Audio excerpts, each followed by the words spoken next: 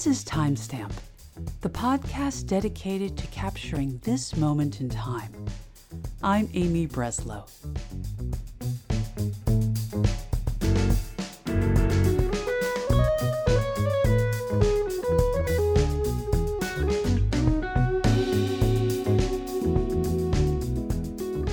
Today's episode, In the Face of Uncertainty. My guest today is Rodrigo, who identifies as a DACAmented Mestizo.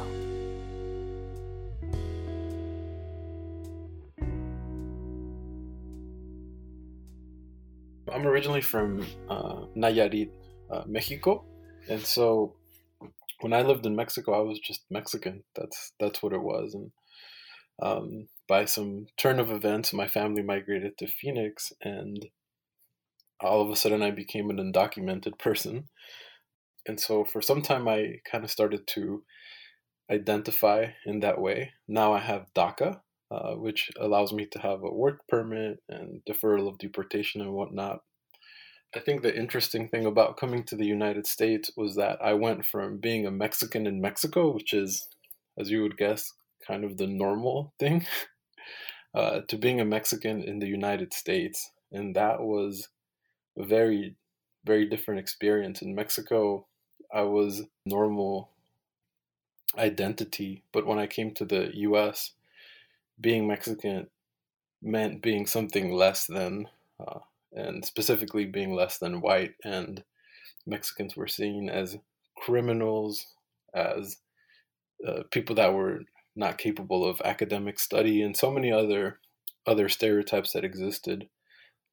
And it was a shock to me to be in this place where people immediately, without even knowing me, just thought that I was less than they were. So that was an interesting thing. I do have DACA, and so that's a big part of my identity because it shaped my life.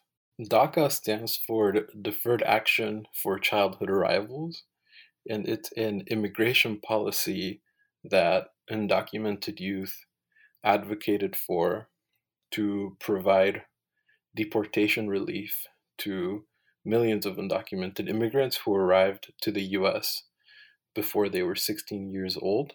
And this relief provides these immigrants a reprieve from deportation and a work permit to work in the US.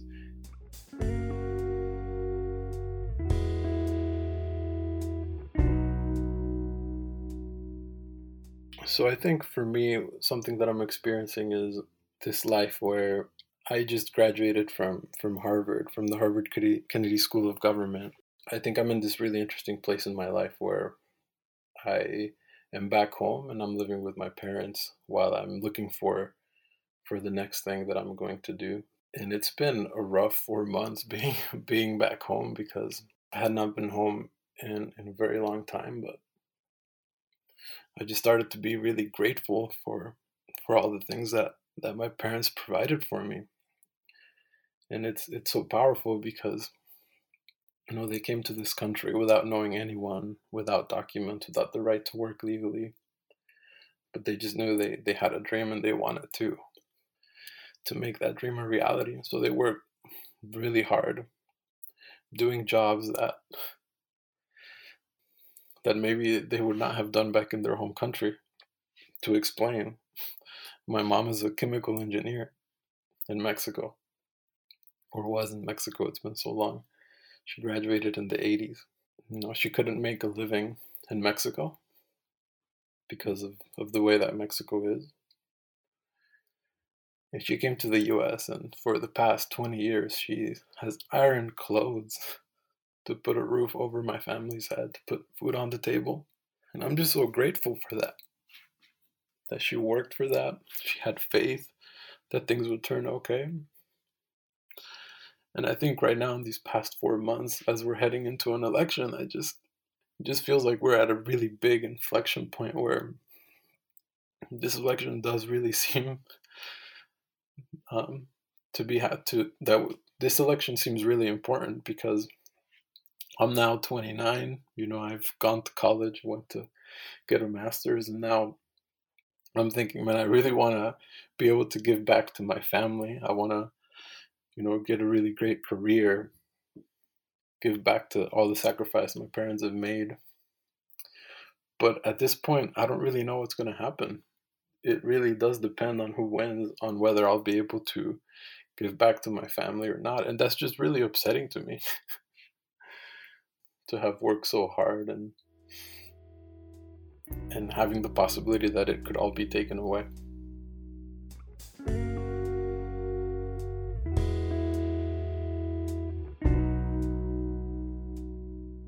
I hope that I can make them proud because of how they've helped me, and they continue to be a pillar in my life. And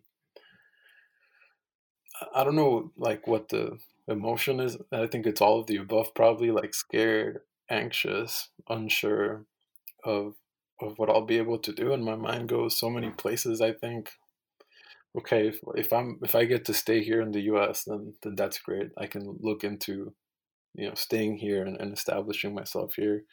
But if it turns out that I can't stay in the United States, I think, oh my God, what am I going to do? Am I going to go back to Mexico? What's that going to be like? Do I go to Canada?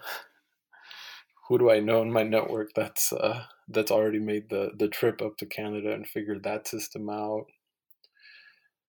I don't really know what I'm going to do, and it's also heartbreaking because, I mean, I have my whole life here in the United States, and I don't want to leave, but part of my mind is almost already preparing for the eventuality of the worst case scenario happens.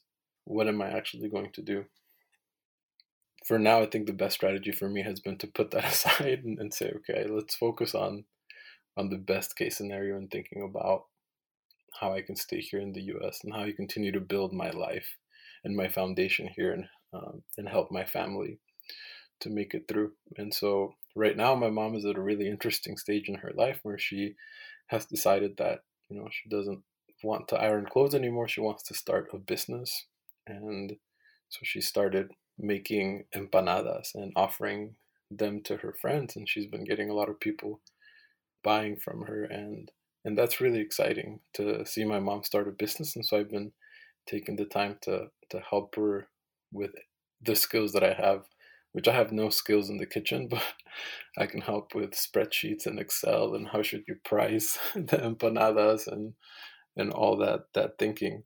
And it's also frustrating helping her at the same time because since she is undocumented, there's limitations on how she can move about, transport herself if she wants to deliver empanadas.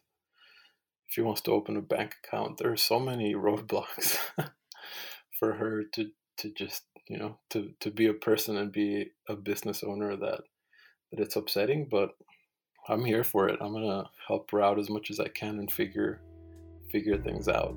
I feel like, that's the least that I could do to help her.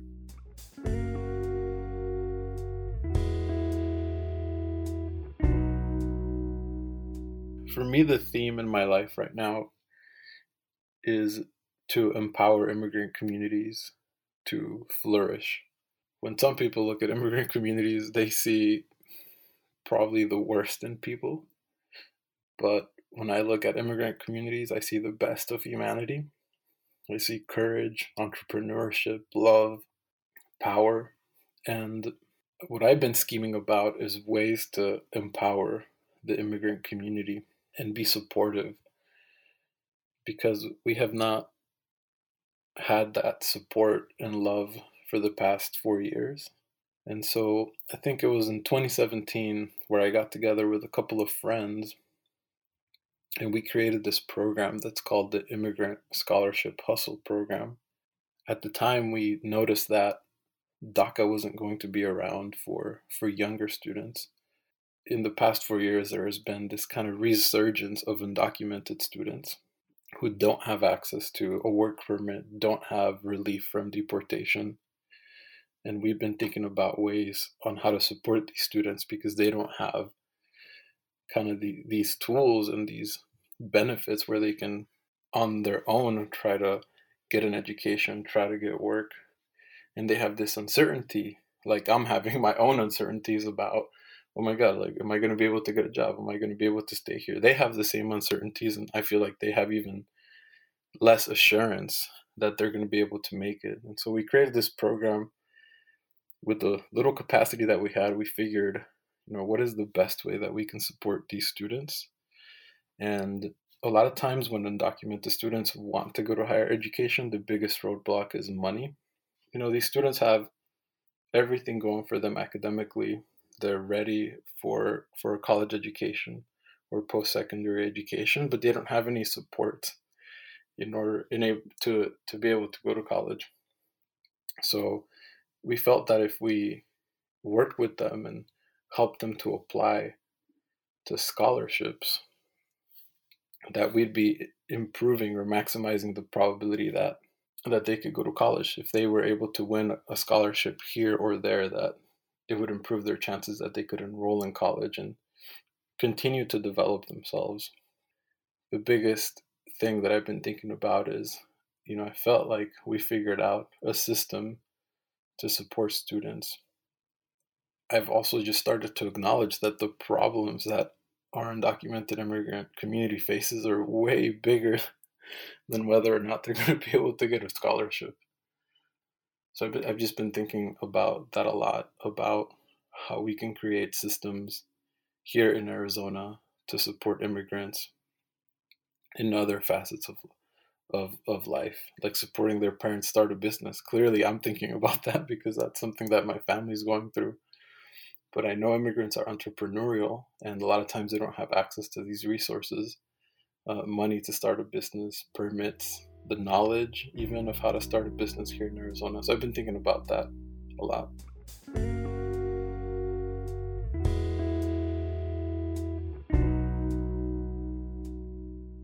I think this is an important election. I think it's just important to share, these emotions of support. I think it's super important. I think one of the things that I experienced in 2016 that I'm really afraid of going into this election is the fact that, we had family friends who know we're immigrants, who know we're undocumented immigrants, who voted basically to make our lives horrible in 2016. And that's one of the things that's like the scariest right now. It's like, oh man, there's so much uncertainty. Yeah, the polls are the same like they were in 2016.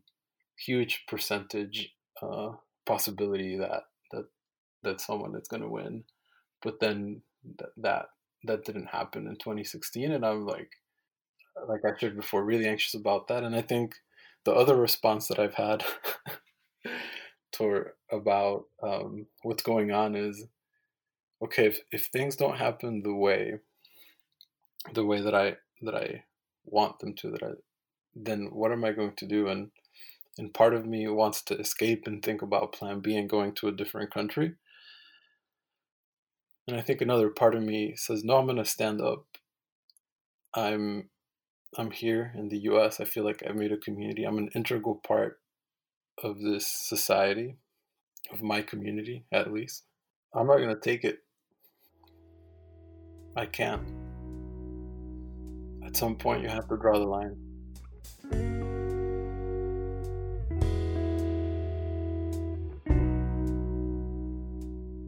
I got COVID in June of 2020, and I quarantined at home. So I came into my house, no one was there. I went straight to my room and I quarantined there. My dad is what I would consider an essential worker. He works in construction. And so he would be working during this time. He'd go out to Home Depot, meet with different clients. My sister was also an essential worker, so she was still working.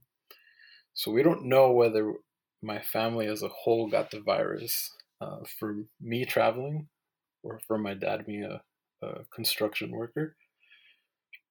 But we know that it was a horrible experience.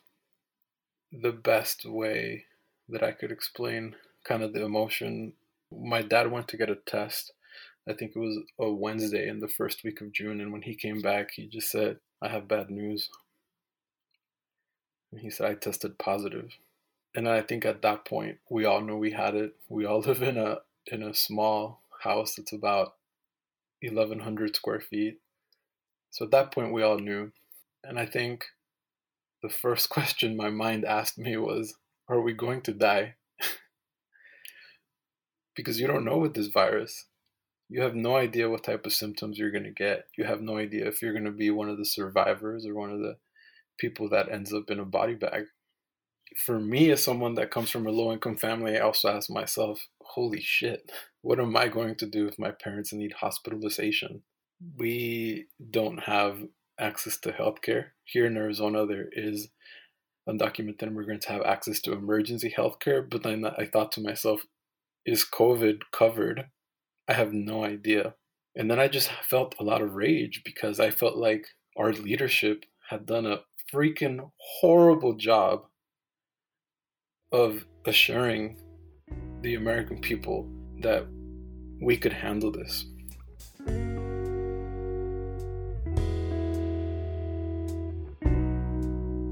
I didn't have any idea of what was available to me.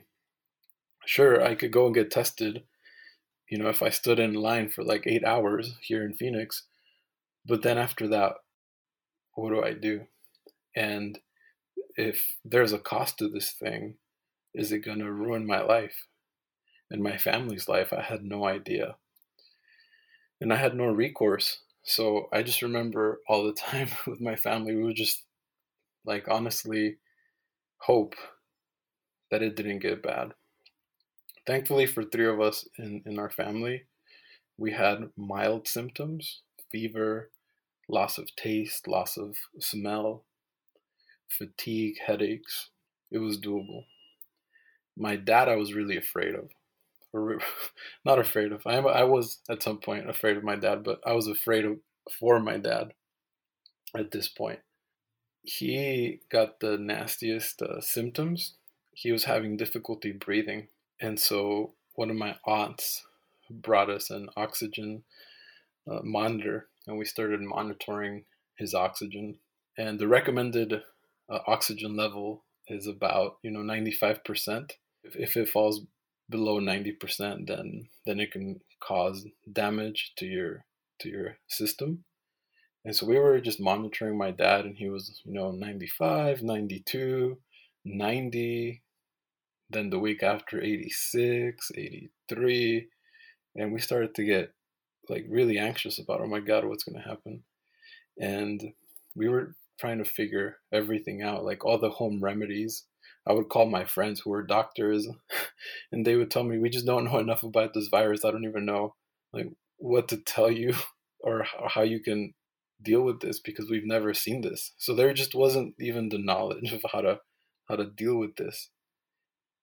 And thankfully, some of the home remedies worked. We had my dad walking around the house so that he could do a little bit of exercise his lungs and get breathing, and that helped.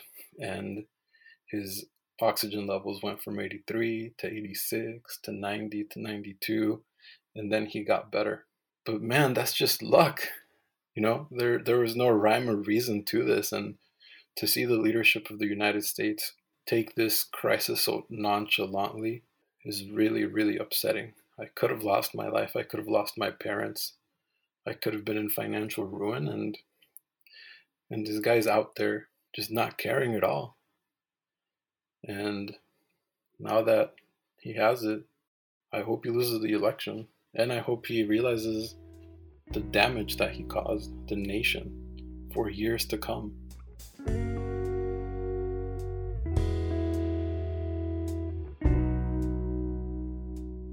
Here I am, this immigrant kid from South Phoenix, trying to make the world a better place, like his parents and educators taught him to.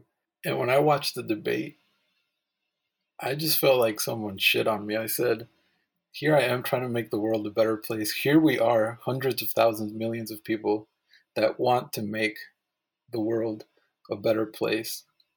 And here's this dude just shitting on us, just literally shitting on us, not letting us get a word out.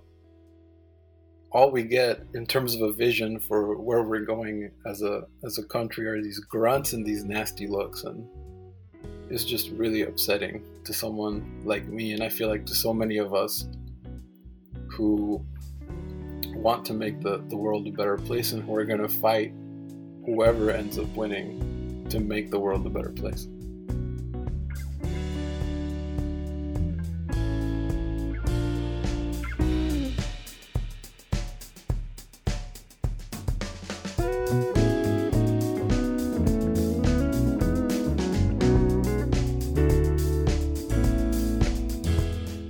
Thanks for listening. Timestamp is produced by me, Amy Breslow, with IT support from Alex Moreno and original music by Maddie Schuler. You can find us at timestamppodcast.com and can subscribe on Apple, Stitcher, Google, Spotify, or wherever you get your podcasts. I'll be back in 1 or 2 weeks with the next episode. Until then, take care and be well.